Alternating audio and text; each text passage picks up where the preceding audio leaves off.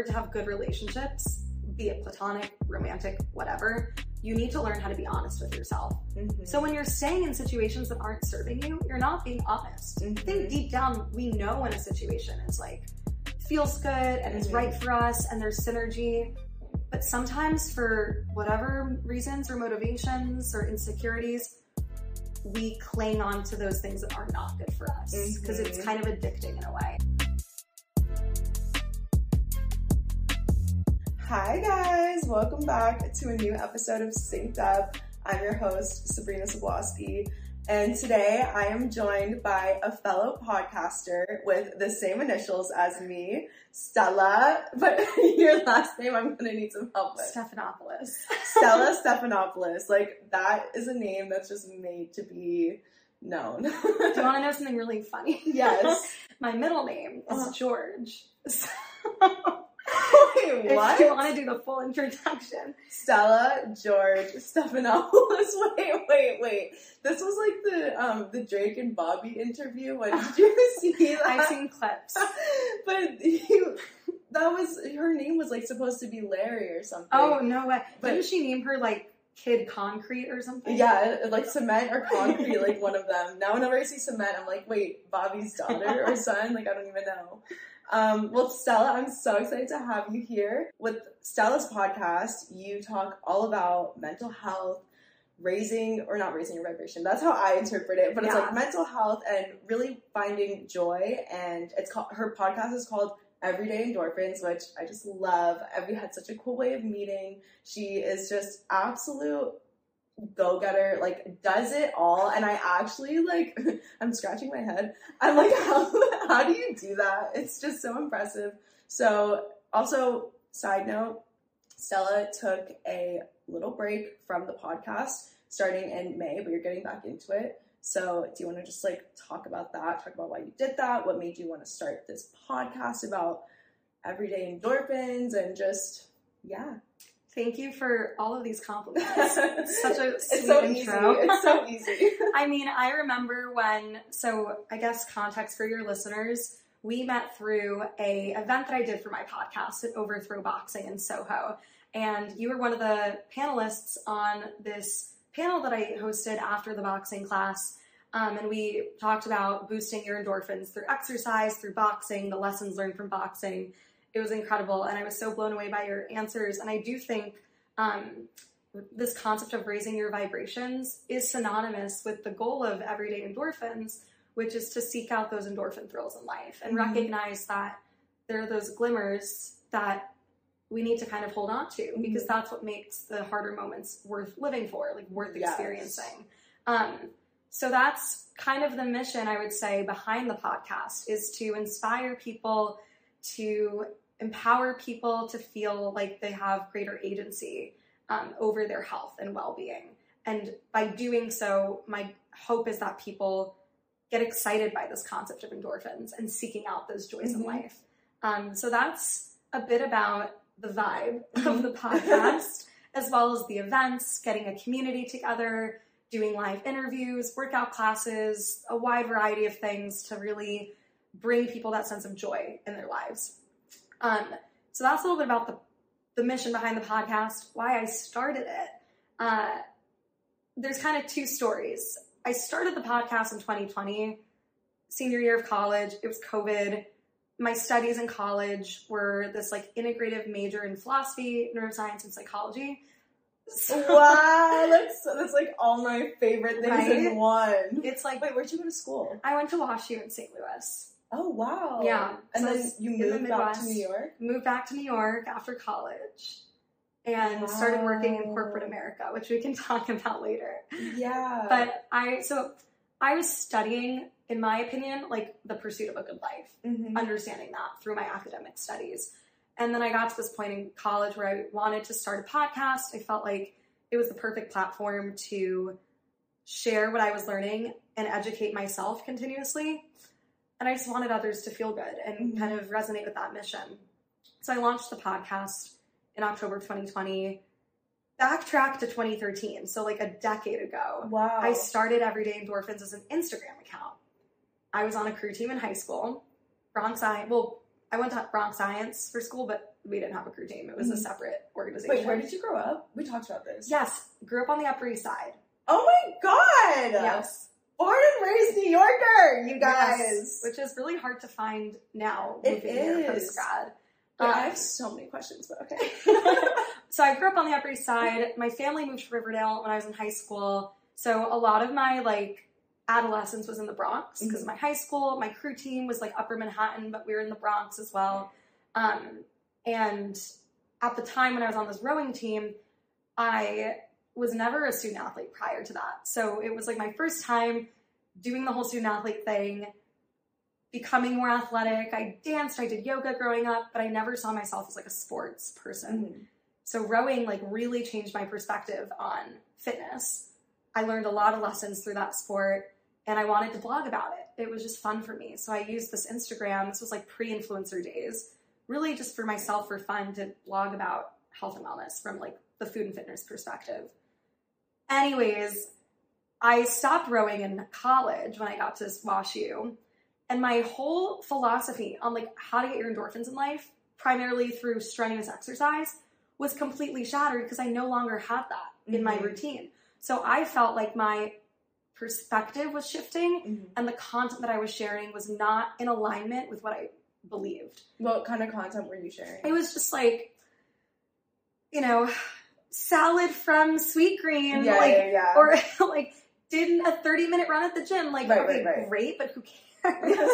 Like, no one cares. And it was also low-hanging fruit for people to make fun of. And I was like, this hurts, but it's also valid. Like, I can see why people are making fun of this. Like, there wasn't substance behind it. So I took a break from the Instagram, but then again, fast forward to 2020, wanted to start this podcast, felt like I could really intellectualize these concepts around health.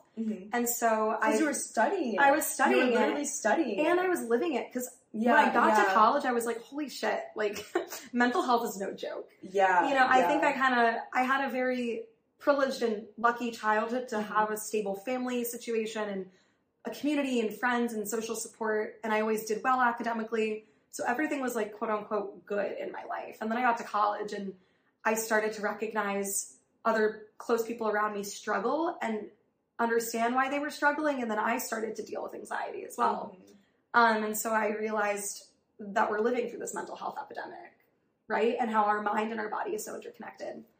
Long story short, the podcast spun out of the Instagram.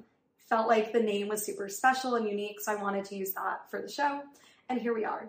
That's my long-winded answer. Wow. Okay, well, I have so many questions, but when you were in college, can you talk about your experience, like, with that transition? Because I relate to you so much, where I also grew up in New York City. I actually didn't want to go away to school because I loved New York so much and I felt like nothing could compare. So even going to school in the Midwest, which is so different, and was that difficult for you, making a transition like that into a completely different environment? Because that's another thing, and I'm sure you know this, but how big a role our environment plays on our mental health.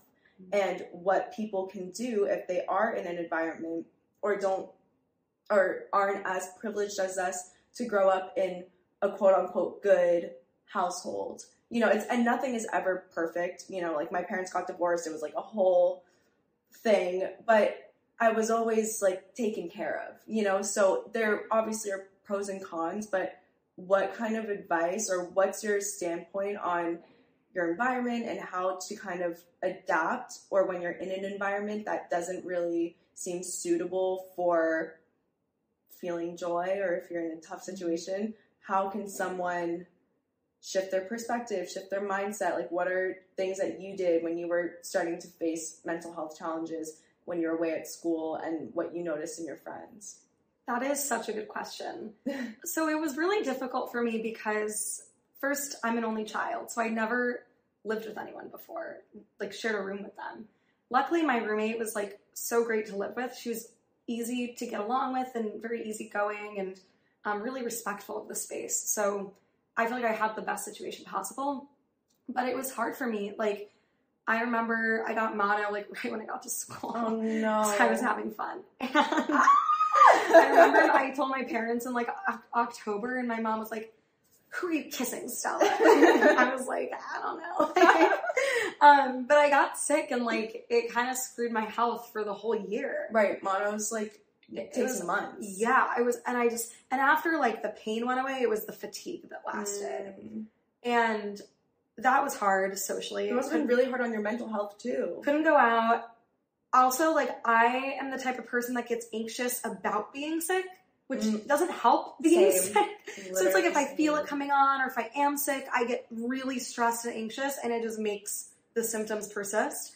So that was difficult. And then I was having a lot of like boy stress, and for the first time I experienced insomnia. And when your sleep is messed up, your mood is messed up and your health is messed up. So there are all these things happening. And I also had the whole freshman 15 situation. I came into college with unbalanced hormones and I couldn't figure out how to balance them for a variety of reasons. And a lot of it, I realize now, has to do with how cortisol impacts our hormones, like our sex hormones.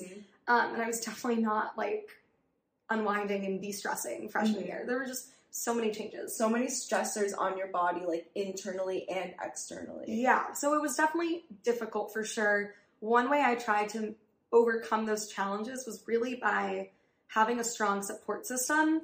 But I will say, freshman year of college, first semester, 9 out of 10 times those friends are not going to be your forever friends, and they definitely were not. So it was very difficult because when I started my spring semester, everyone was like rushing sororities, Greek life, the whole thing. And I was like, I guess I'll do it. And it was the worst experience ever because I ended up getting a sorority that like I just knew I was not going to fit in with. And I remember thinking to myself, why am I letting this like group of 100 girls dictate what my social blueprint is going to look like for the next 4 years? And it felt incredibly defeating because then all my friends were in Greek life and I didn't have a place to go. I wasn't invited to parties. I had to like get on the list, hush, hush. And it's like, I remember thinking to myself, this is so stupid, but it was something that everyone like ascribed to. It feels like everything is based on that. And then and it kind of gives you like not a sense of belonging. And it just is like a whole different type of stress. And it makes you shift your perception about yourself if you're not 100%. Aware of it, which a lot of us in college aren't aware of. Yeah, and I was like 17, 18, like, you're young. I'm 23 now. Like, I'm young. And that was like very young. So thank God, honestly, that I went through that experience because I remember feeling like, okay, I don't have a community. And somehow I found out that there are business frats on campus, like co-ed, pre-professional fraternities. And there was this one in particular that was super social and like cool group of people. I decided to rush, got in, pledged my spring semester. Thank God I had that because the people that I met in that organization were like my friends in college, specifically a lot of the people that were like the year or two above me. And that community is what I think kind of turned the year around, made the rest of college really enjoyable for me. And so what I would say to answer your question, it's about like not being afraid to really find your people. I think most people, and especially when you're in your teen, early adolescent years, we care too much about what others think of us. Way too much. And it's like, what does it matter? Like, you have to, and it goes back to your point about raising your vibrations and your frequency. Like, why would you actively put yourself in situations and in environments with people that make you feel like shit? It's Find better friends. It's so tough in college too because you just want to fit in. Like that's, and same with high school, same with middle school. But what I got from your answer is to really find a good support system, a really good community, sense of belonging. But of course, like that comes with the challenges, but it always does turn out to be okay in the end. Exactly. And of course, when I say like, why do this, why do that? We all know why we do it. Like, it is not an easy thing to do, but I think you would really appreciate this. I'm currently reading Untethered Soul. Yes! So good. I'm like, Michael Singer? Yes. I feel like my mind is being blown every page I turn. I feel like I need to reread that. I think it's a book we all, need to read. And I forget how he phrased it, but it was in like the first chapter, he said that in order to have good relationships, be it platonic, romantic, whatever, you need to learn how to be honest with yourself. So when you're staying in situations that aren't serving you, you're not being honest. I think deep down, we know when a situation is like, feels good and is right for us and there's synergy. But sometimes for whatever reasons or motivations or insecurities, we cling on to those things that are not good for us because it's kind of addicting in a way. And in that experience, you're being dishonest with yourself. So I really loved his quote, and it's something I read literally yesterday and I've been thinking a lot about recently, which is why I'm sharing it now. And I think it goes back to what we were just talking about. And I think it can be applied to anything in life, like cultivating that sense of honesty with yourself, because it makes the harder decisions in life easier to do. And I think it's easier to do it without feeling like you're doing it from a place of intense emotion that you're stuck in. It kind of gives you like a guiding light when you're, because I think what you're saying, to be honest with yourself, is to get back to your authenticity. Like, what authentically feels good to you? What are you doing that's from a place of ego or wanting a sense of belonging versus something that truly from your soul's like core desires? That's a place where it's coming from, or from your values. Like, and I think a lot of people, it's kind of like an abstract idea, but to be able to get so clear on what you value or what you want or what feels good to you, and then from there kind of having as like a checklist or like a filter. And then when something comes along and you're like, I'm not sure about this, you take it through your values list, you take it through this filter, and if it's not aligned with that, which what you said before is like, it's actually a lot more difficult than it seems to be honest with yourself, because subconsciously we want to make these things that don't necessarily feel 100, we want to make it work. And this has happened to me so many times, like with relationships and with boys. I'm like, because I'm almost trying to prove to myself that I can get this, or like I can make it work. It's like a personal like competition, and it's like, no, I'm wasting energy. Yes. And this idea of like, oh, I can make it work is related to the concept of Michael Singer's other book, The Surrender Experiment, which is great. And he basically says, you got to surrender to what life brings you and not resist. Like, when your personal preferences get in the way and you try to control the outcome, things do not work in your favor. Can we talk more about that? Yeah, but like, it's so true. Like, surrendering. Learning to surrender and learning to, and this is interesting because it's something that I have learned in this period of absence of not doing what I usually do with the podcast, be it recording and publishing and keeping things super active like I have been the past few years. In this time of rest, something that I've learned is that surrendering to things in life is not the same thing as being passive or lazy. I used to think that taking a step back was like, you're just being lazy. And I think that made me want to believe that I needed to control everything. And that was like being productive. But I realized that a lot of the stress that I experience in my life, 80% of it is caused from like myself and how I ruminate on things. And I am really trying to make an active and conscious effort to intervene quicker when the monkey mind starts to spin. How do you do that? I don't know. I'm honestly like, I'm learning as we speak. Reading books like the ones we talked about have been helpful. Taking a break from the podcast has been helpful, although really challenging because it feels kind of like a loss of identity. Like, you know, I work my job and then I have all this free time and I'm like, what do I fill it with? Yeah. Right? Well, what brings you joy? Like, how are you feeling this free time? Well, that's the thing. I did a creative writing class. So I'm, oddly enough, as I started to dial down with the podcast, this new group of people came into my life that I spent so much time with. And it's been an incredible way to build this new community. And I feel so much love and joy from them.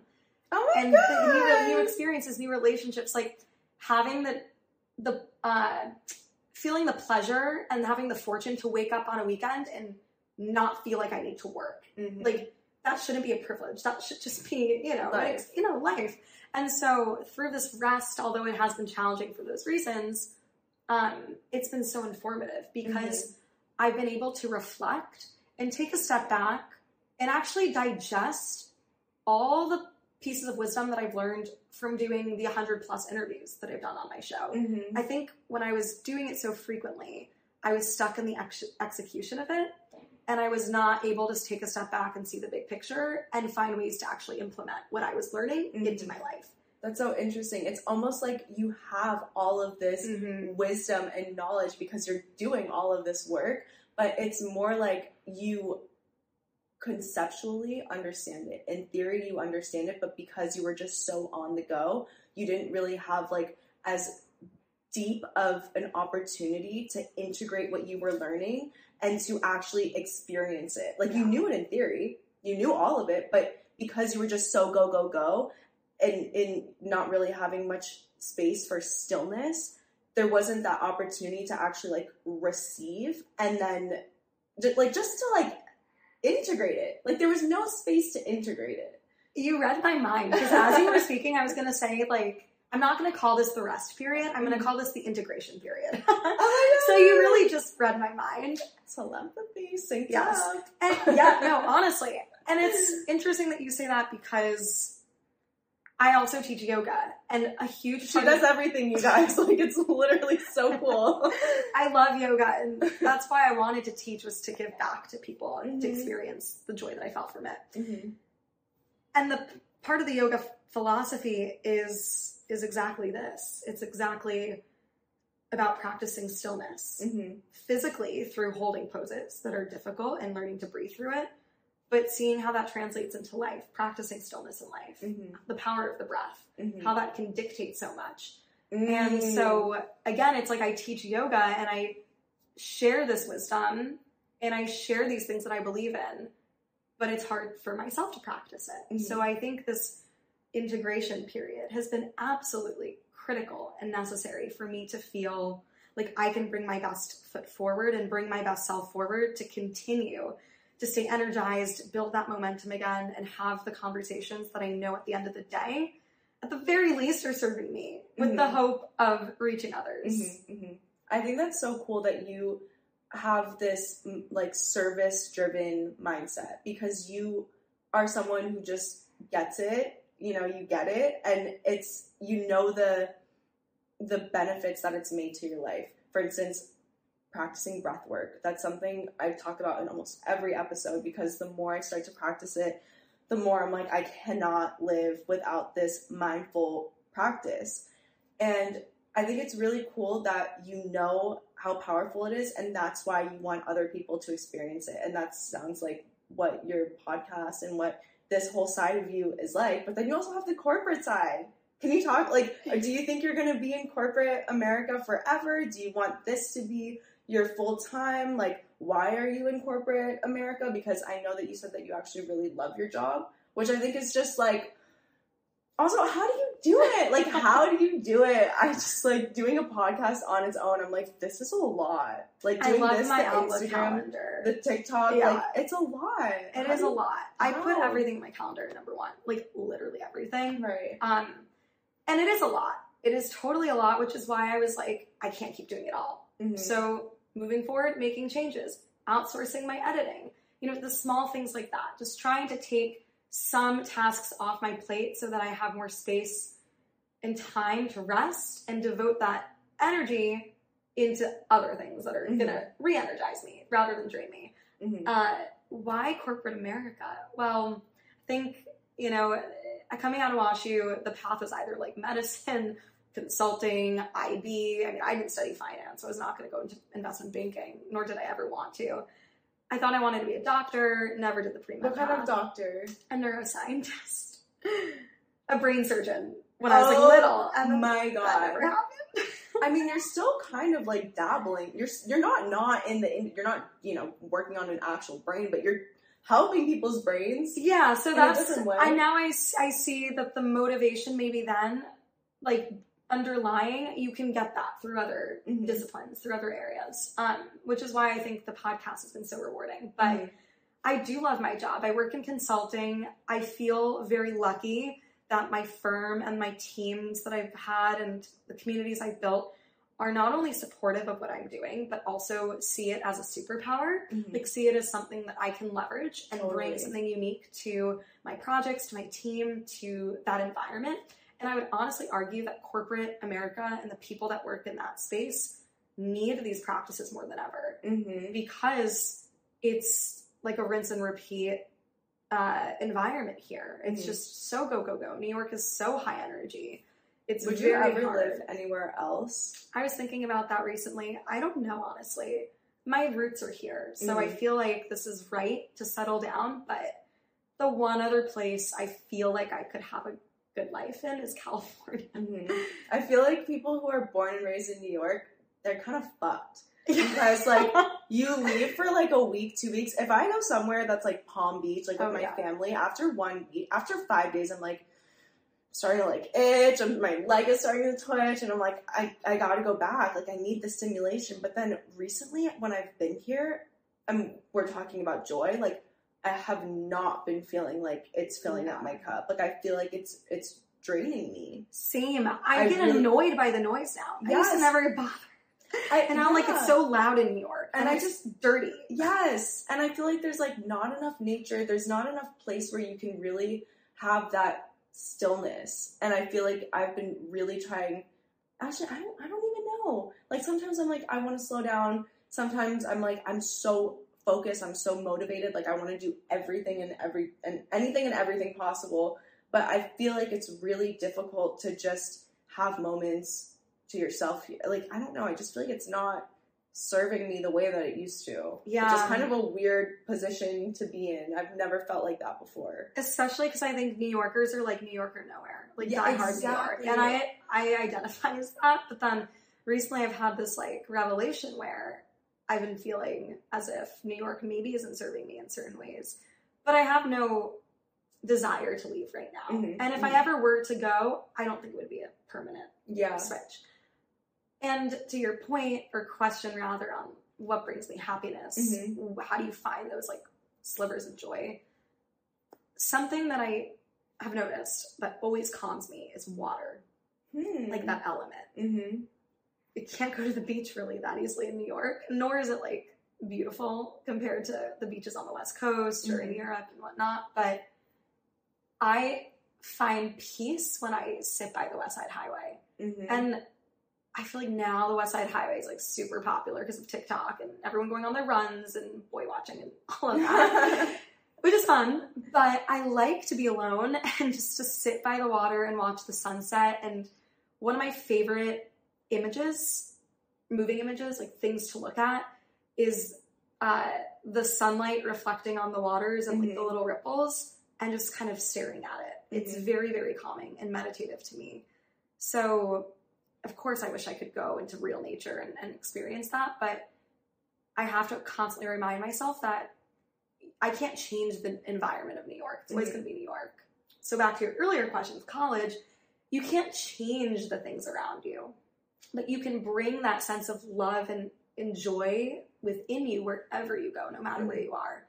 So how do you cultivate a deeper sense of love and joy, especially when you're going through a hard time? Which I know is, and I'm asking almost, like, selfishly, because sometimes, and I don't know if you're like this too, something that I really struggle with is, like, if I have ADHD, so I will get super hyper focused on one thing, like, more than the average person. So I feel like I have to work, like, extra hard to take myself out of a situation and be like, Sabrina, let's bring you back down to earth. Okay, let's relax. But when you are, like, ruminating on something, or something just doesn't, or you feel really attached to an outcome, like, how do you, in that moment, come back to yourself and just try and shift your energy, like, shift your mood? Do you know that feeling when you're just, like, almost when you're talking to someone new and they, like, you haven't heard from them and you're just, like, overthinking, like, how, in those moments, nothing is necessarily wrong. Like, nothing is wrong, but it feels wrong because you're so hyper-focused on one thing. How can you get back to just feeling good? Like, as if they texted you. Like, as if they were being... Do you know what I'm trying to say? Yes, like, I do. So how do you do that? I think... So I'm no scientist, but I in another life, I think when we experience that, it's in other ways, like we're experiencing a lack of safety in our bodies. It's not feeling safe when you feel anxious about, for example, someone not responding to you.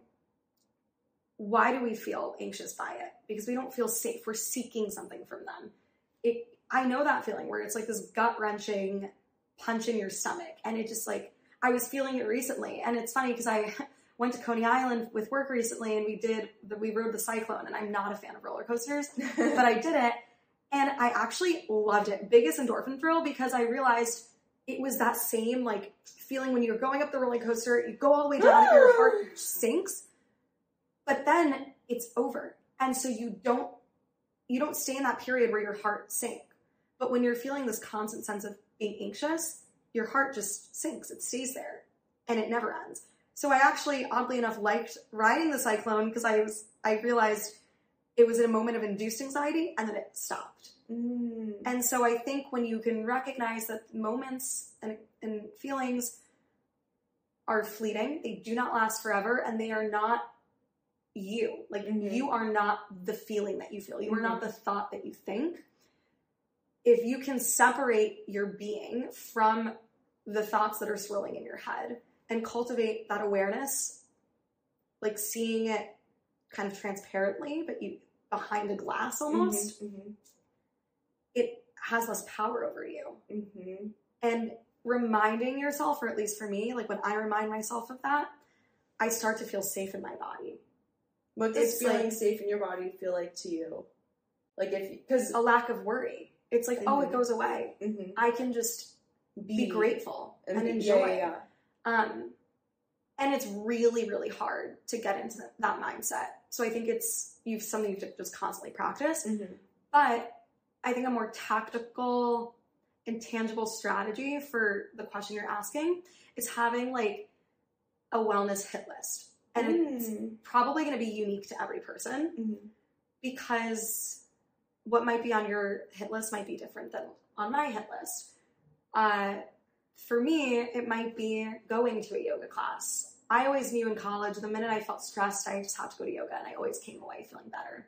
But maybe you don't like yoga, and for you, it's going on a run and clearing your mind, or maybe it's calling your mom and catching up with her, or for me, maybe it's treating myself to an iced latte and a cookie. And that's why I think if you have things that you know you can just immediately fall back on, you're not having to use as much willpower, which drains your energy.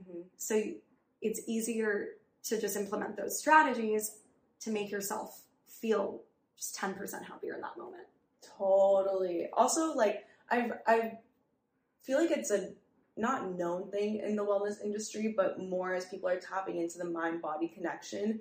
When you're feeling that stress and anxiety, one of the quickest ways to reduce it is by moving your body, by sweating, by dancing, by walking, yoga, running. So it's really about finding what works for you. But I like the idea of having a checklist of, okay, these are all the things that I can turn to if I start feeling this way. I'm going to use that. And it's just, it's more efficient. It's less willpower, and you just kind of know what you can do to make yourself feel better. Yeah. And I would compare this process, I guess, to something that maybe it was like a TikTok video I saw or something that I read, but some of the most successful people in life, like entrepreneurs, billionaires, like Steve Jobs, Mark Zuckerberg, I believe that I read somewhere that these figures plan out their outfits the night before, or like they just wear the same things every day because it's less energy to think in the morning when they wake up super early. What am I going to wear? Like they're finding small hacks throughout their day to expend less mental energy so that they can use that towards the harder tasks and challenges that they have to face. So I would compare this like wellness hit list.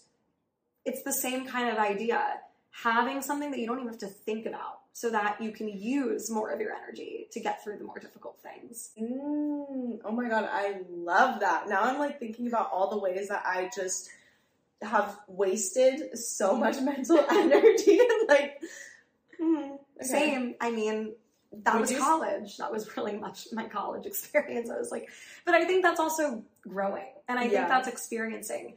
We can sit here and we can talk about all the things we've learned and share all this wisdom that we've acquired. And I'm happy for us. Like, this is great that we know this at such a young age. And imagine how much more we can learn. Yes. I feel like, especially when you grow up in New York, you grow up so quickly, which is like such a cliche, but it's fucking true, you guys. And I feel like, and you probably get this so much, but people probably tell you, oh, you're so mature, you know, you have so much wisdom already.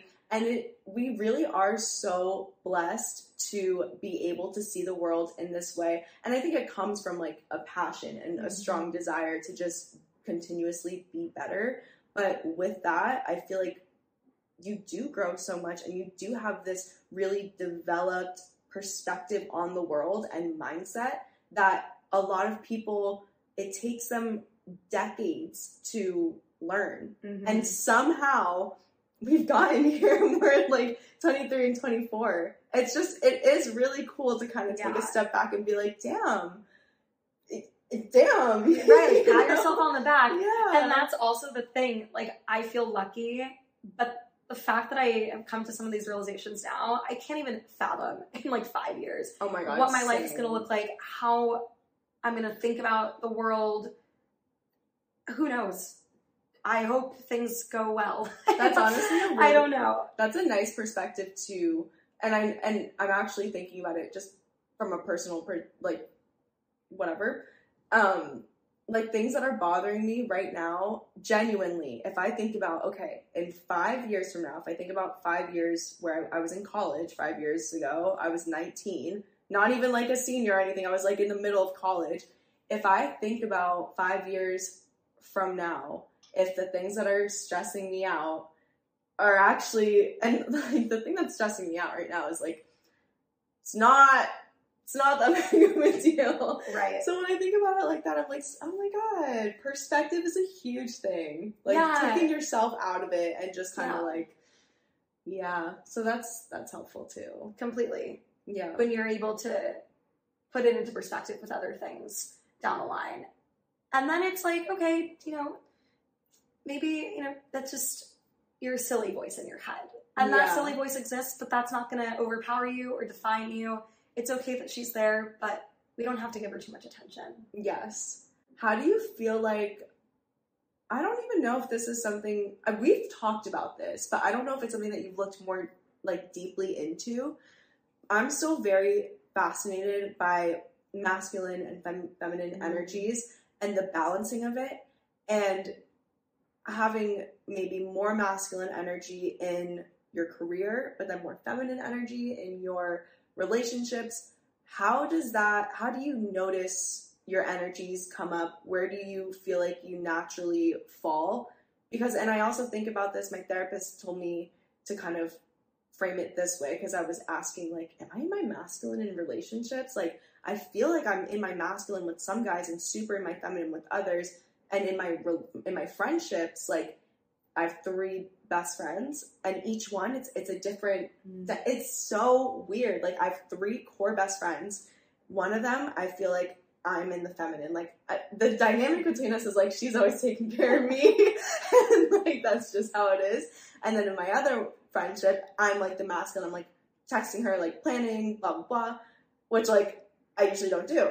And then in my other one, it's a really balanced between masculine and feminine. Like, we both ask each other to hang out. We both like kind of take care of each other. So it's just interesting to see like your energies in different relationships, but because you are just so like, you're so efficient, you're so productive, you just like I feel like your brain is like an organized planner with like perfectly color-coded files. Meanwhile, and you're also Virgo, right? I am.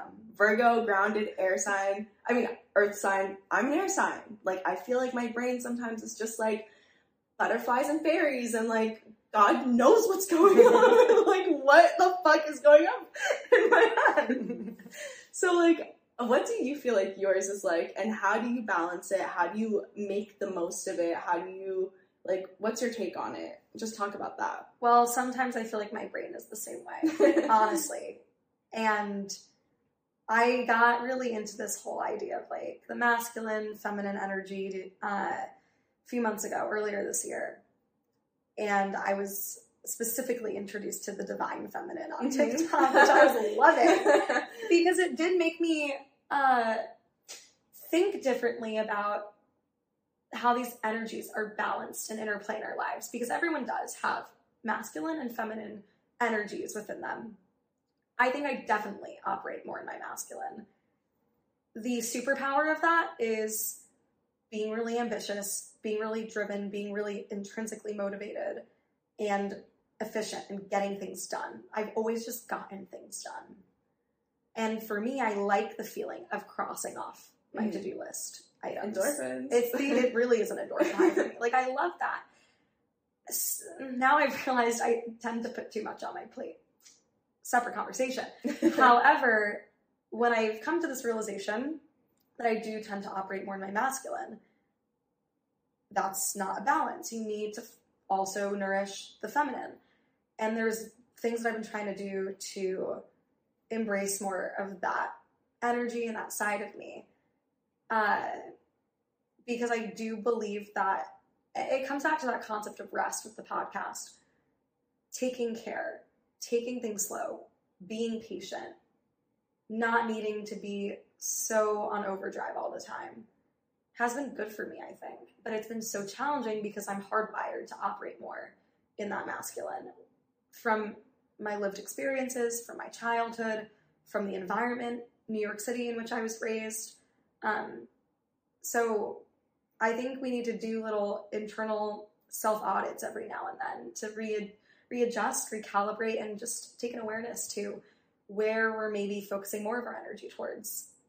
But to your point around how our energies maybe are different depending on the friends that we have, like, that was really interesting to me because I think it's maybe even a separate conversation really on just compatibility, right? Because I think to myself, there are friends where, like, I am the one making the plans.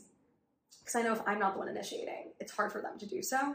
And there are other friendships that I have more of a balance with. And then other relationships that I have where I see them tend to lean in more. And I don't think it's necessarily a matter of masculine versus feminine. I think it's a matter of, are those people serving you in this moment? Interesting. Because the friends or the relationships, for example, I'm very lucky to have a few very strong mentors in my life for my career and my podcast. And I think the nature of that mentor-mentee relationship is that I will always reach out if I need help. I don't expect them to reach out to me. Unless, of course, they want to share something or they have something that they want to catch up on or they happen to be in New York, whatever it is. Like, of course, I don't think that they would not reach out to me, but it's usually me reaching out. And it's expected that it's going to be that. I don't want to say power dynamic, but dynamic. It's that, yeah. But I don't think it's me operating in my masculine. I just think the type of relationship is different for the purpose that it serves. Totally. Whereas the other friends that I've noticed have now started to reach out more to me, I think I serve maybe a more impactful role for a different reason in their life than maybe they do so in my life right now or this period in my life. Yeah. So I don't know if this makes sense because I'm thinking about it and I'm trying to articulate it as I share it, but I don't necessarily think that it's a matter of masculine versus feminine. I think it's more about the type of relationship and the purpose and the intent behind that experience. That is so... Yeah, I completely agree because I remember listening to a podcast and it was like the 7 different types of relationships that you should have in your life. And one of them is like having the person who is your mentor that you can go to for advice, that you can go to someone that you look up to. And then another really empowering relationship is to have someone that you mentor so they come to you. And I was just talking to my friend Flynn about this. He was actually on the podcast. He's like this male therapist, business mentor. He's kind of like my mentor. Oh my God. Wow. It's so crazy how much podcast. Don't you feel like sometimes in your episodes, like you're almost speaking and then the way what you're saying is like, wait, I really needed this. Like, what, yes. It's almost like a therapy session. It's I think I made a TikTok about that. I was like, my podcast low-key serves as my own therapy session. It feels like that sometimes, it for really sure. does. But what we were discussing is that something that I've noticed just from living in a place of intentional love and compassion and really trying to be love and see people with love and compassion after going through my own healing journey and giving that to myself. I feel like it's a lot easier to see others with that, and seeing other people with that is so empowering. Like, you live from a more empowered state. And he was asking, like, what's something that you see now after living in this place? And I really feel like I see all of my connections, everyone, as just more oneness. And so when you're talking about understanding the compatibility of a relationship or the purpose and intention of a relationship, and this goes into a whole other thing about like friendships and whether something is serving you or not, and also, you know, if you're holding on to the outcome or holding on to a person, how if you can conceptually understand this, it might be easier to let things go. But if you can also see how we are all connected, how we are all serving each other in some type of way, how we're either helping people, being a light for other people, or being a mirror for other people, or other people being mirrors for us, like triggering us and all that kind of stuff. It really, if you can see it from that way, your relationships and your connections become way more meaningful. And the ones that aren't serving you in that way become less meaningful. And you kind of realize, like, damn, I don't want that in my life. And you can let go of it. I'm a visual learner. And so everything that you just described, I was thinking about how can I understand it visually? Mm-hmm. And I think it's like creating a filter in your life. Mm-hmm. And when you're able to filter, essentially, I think what you were describing is filtering out the people that aren't serving you necessarily. And how do you identify when someone is serving you versus when they're not? And people coming in and out of your life. But then if you think about it, okay, there's this filter that exists, like an invisible filter. But what is the filter made of? You know, what kind of material is it made of? What's the shape of the filter? Like, if you think about the characteristics and qualities of it, that can be synonymous towards those wellness practices that you put in your life. So if you're drawing an analogy between, I don't know, like a paper filter, okay, the material is paper. Maybe when you're thinking about your wellness practice, that is going on a run. That's like creating your filter. So these things that you kind of put in your internal ecosystem constitute that filter through which you perceive the world, through which you allow people to come in and out. And at the end of the day, it's you making the choice. And I think when you recognize that all of what we're talking about really is within your own hands, it's in your power to do so, there's that feeling of self-efficacy and the desire to want to keep doing good for yourself. That is such a great point, because I feel like I get a lot of questions of people being like, how do you stay so motivated? How do you stay so disciplined? And what you just said, when you start to recognize the shift, when you start focusing on yourself, you start just feeling better, you start letting go of people, you feel so good that the next day when you wake up, you're like, yes, I want to, I'm not skipping a meditation today. I'm not going to skip my journaling, because I notice the difference of the days where I do and the days where I don't. And it's like, I know that I have all the power within me to feel good. Why would I not do that? You know? How do you stay disciplined and motivated? That's personally how I do it. Yeah. I think again, this whole masculine energy thing and just the way I'm hardwired, I've just always been a very disciplined person. I do think that doing crew in high school taught me the value of discipline, because you couldn't, screw around with that sport. You had to show up every day at practice. You had to stay on the rowing machine. I never got up during the middle of a workout. You just had to do it start to finish. So I was just training myself. And I think the more you practice something, the easier it is to be instilled into your brain and into your habits. So I think the sport itself was a huge influence into how I try to stay disciplined now. And that was also when you were younger too. Exactly. So it stayed. It definitely. I mean, I grew up doing Taekwondo and ballet. Both are rooted in Asian culture. My mom is Asian. They do not fuck around. Like, they do not fuck around. But I was this, like, crazy kid, like, literally crazy with ADHD, and I didn't want to listen ever, but, you know, somehow they whipped me into shape. And I mean, it manifested in school. Like, I used to get in so much trouble in school, but when it came to sports, and then I played tennis and squash, that whole, like, you can't miss a practice. Like, you simply can't. Like, you can't be disrespectful to your trainers, your coaches. You have to show up, and you have to lead by example. So the hardest part is just showing up. Definitely. That's half the battle. Definitely. And I do think that when you become disciplined and really master true discipline, you do it from a place of calmness and clarity in your mind. So you don't, like, it's just autopilot. Exactly. It doesn't feel like a chore. Right. It's just there. Because it's so part of your lifestyle. That's a huge tip I would give, is to, like, make something a part of your lifestyle. And that's why when people ask about, okay, how do I stay consistent in the gym? Well, I remember when I first started getting really into fitness, it was like 11th grade. And when we were in 11th grade, that was when Soul Cycle was, like, having her moment. Yeah. Soul Cycle she was, you know, up there. She was, like, the cool girl.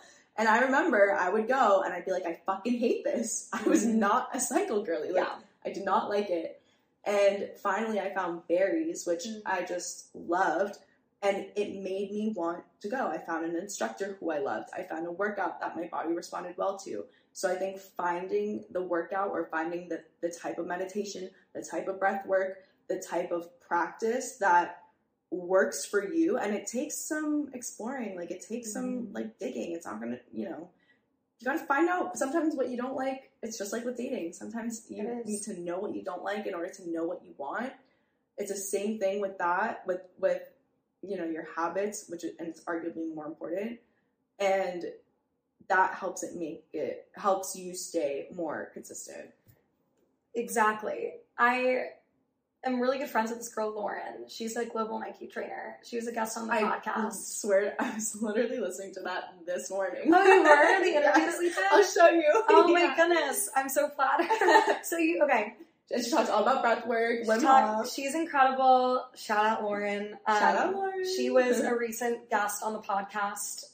Anyone who's listening to this should definitely go stream that as well, because she like got me into ice and cold exposure, because she hosts a lot of ice bath workshops in New York still. In New York. They're incredible. I've done so many of them. I've just become really into cold exposure recently, which is a separate thing. 100%. We might be doing a cold exposure event, so stay tuned for that. Okay. I'm gonna go. Nothing's confirmed, but you'll see it on social media once things fall into place. Anyways, I found a lot of benefit from the practice, but one of her key principles to her wellness philosophy, because she talks a lot about this, is to do what you enjoy. It's your life. Do what you like. If ice is not for you, don't do it. Do a sauna. Exactly. Do a sauna. And she prefaces this during every ice bath workshop that she hosts. Obviously, people come to do the breath work in the ice, but she says at the beginning, even before we do the breath work, if you don't want to get in the ice, don't do it. If you tried and you hate it, don't do it again. Like, it's your life. You are more likely to be consistent with things that you enjoy.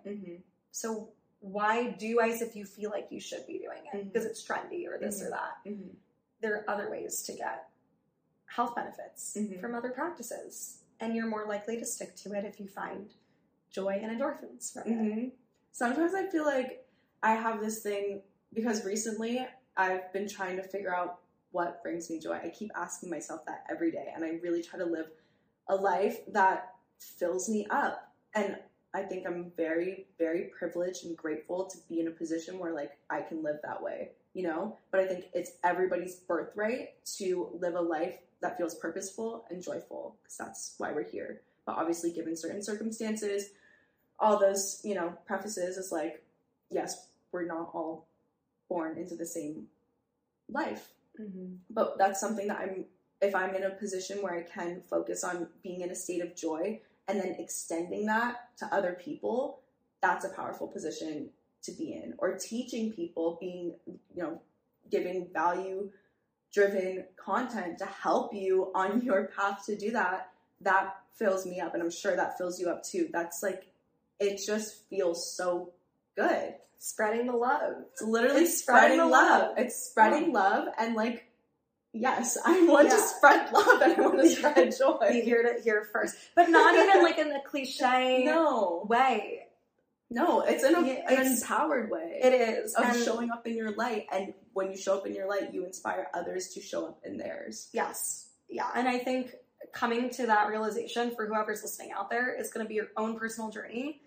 And you can't just wake up one day and be like, I'm going to spread love. No, it has to come from like a deep feeling in your body and in your mind. And the beautiful thing I think about that is there's multiple ways to feel inspired to get to that point in life.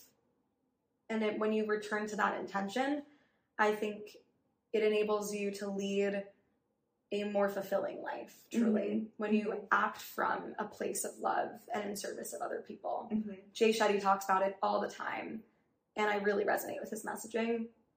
And even in like, because I know this is more of like a spiritual, philosophical conversation, but across religions, I think this is a message that stays consistent, is acting from love. I was raised Greek Orthodox, and I never cared to actually learn enough about the religion, so I can't really speak towards it because it's not like I ever paid attention in Sunday school or anything like that, but from what I can understand from the faith is that it's the same idea. And that's actually really nice to know that I grew up in a religion that champions that. And I think it's also similar across Buddhism and Hinduism and so many other religions out there as well. It's the same. It is very similar messaging. And then the stories, all the parables, that's obviously different based on the culture. But the ultimate message is to be love and be in service to your God and to others and to yourself. And like, I love that. That's how I try to live. And I feel very, very, very grateful that that was the life that I've been given, that I can be in service to others and like learn how to live a purposeful life and then share it. And I think practicing gratitude is one way to help remind ourselves of the love that we experience and that we can give. Also, like, if you're ever, this is something I've learned from Gabby Bernstein, but if you're ever feeling super in your head, you're feeling all in your problems, everything, be a light in someone else's life. Literally call up a friend, ask how they're doing, take the attention off of you and put it on someone else, and give love to someone else, because what you put out is what you get back. Yes, exactly. Law of attraction. Well, I feel like that was a good ep. Is there anything else that you want, like any words of wisdom, something that's been on your head, a channeled message that you just want to share that someone should know? Or some advice that you feel like you would need right now that you just want to share with someone else? It's a great question. Some advice that I want to take for myself right now is, there's like a lot of things, I think. Same. So, like, girl, you need help. Not you and me. I think it is just reminding myself that life works in your favor. So why worry about really anything? And Love that. And you deserve to live a life that is worry less, or there's a minimal amount of self-induced worry. So that's something I would want to hear right now, and it's something that I would hope other people feel like they could relate to and would help them as well. I think that's beautiful, and that helps surrender and let go and just trust that there's a plan greater than your own, and it's gonna the best is yet to come, and it all works out in your favor. Yes. Yay! Well, Stella, thank you so much for joining the pod. Do you want to plug yourself? How can we find you? Yes. Well, thank you, first of all, so much for having me in your home here. So much fun. Great way to start the morning. Yes. My podcast, Everyday Endorphins, you can find it on all listening platforms. And you can follow on Instagram Everyday Endorphins to stay up to date with the interviews that I'm releasing, the events that I'm doing in New York, some fun and exciting things to look forward to in the fall. So definitely follow along, stay tuned there. And if you want to connect with me, I'm just Stella Stephanopoulos on Instagram. I'll put it all in the description. Awesome. Yay! Thank you so much for coming. Thank you. Okay, I hope you guys loved this episode. I did, and I'm gonna listen to it again and again. Okay, bye.